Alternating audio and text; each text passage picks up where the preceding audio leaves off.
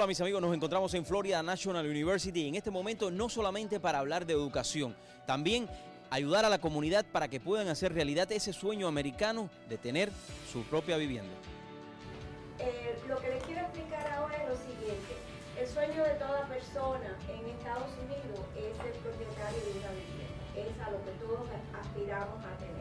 Es muy importante el estar preparado porque cuando vas a comprar una propiedad, si no estás informado, puedes caer en alguna trampa, ya sea porque el vendedor está tratando de vender una propiedad que tiene problemas. Es muy importante saber el banco con que vas a dirigirte a comprar, que sea un banco que esté calificado, que tengas el realtor también, que sea una persona que tú puedas confiar y en la compra que vas a hacer sea algo para el futuro tuyo y de tus hijos.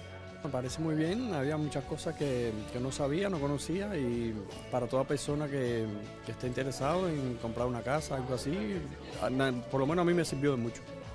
Tenemos que ser realistas con lo que estamos buscando para no desilusionarnos en el proceso. Es parte de nuestra misión. Como le explicaba a muchas personas que me preguntaban, nuestra misión consta de 3 párrafos. El primero, ¿a quién servimos? El segundo, ¿quién lo sirve? Y el tercero, ¿cómo interactuamos con nuestra comunidad? Y eso es lo que estamos haciendo hoy aquí. Hacer que nuestra comunidad tenga los medios necesarios para obtener esa primera casa, que es el sueño de muchas personas para que lo puedan lograr. Bueno, para mí ha sido un evento sorprendente, pues es mi primera experiencia en este tema y realmente ha sido de mucho enriquecimiento, puesto que las personas que han intervenido son pues una autoridad en el asunto. Para mí ha sido muy enriquecedor, como dije, y realmente me llevo una gran experiencia de este encuentro y espero seguir asistiendo a todos los que se vayan a hacer de aquí en adelante.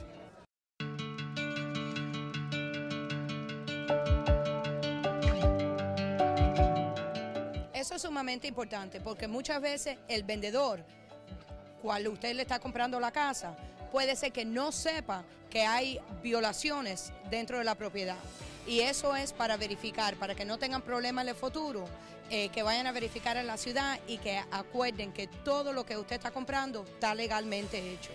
Pienso que este tipo de evento es muy importante para informar a toda la comunidad sobre cómo se hacen las hipotecas y comprar las casas aquí dentro en la comunidad en Hialeah. Pienso que Florida National University está educando mucho a nuestra comunidad y el día de hoy han habido muchas preguntas acerca de cómo comprar casas, y gracias también a First Bank of Florida, Hialeah Branch, por estar aquí educando a nuestra comunidad y haciendo un buen partnership con Florida National University.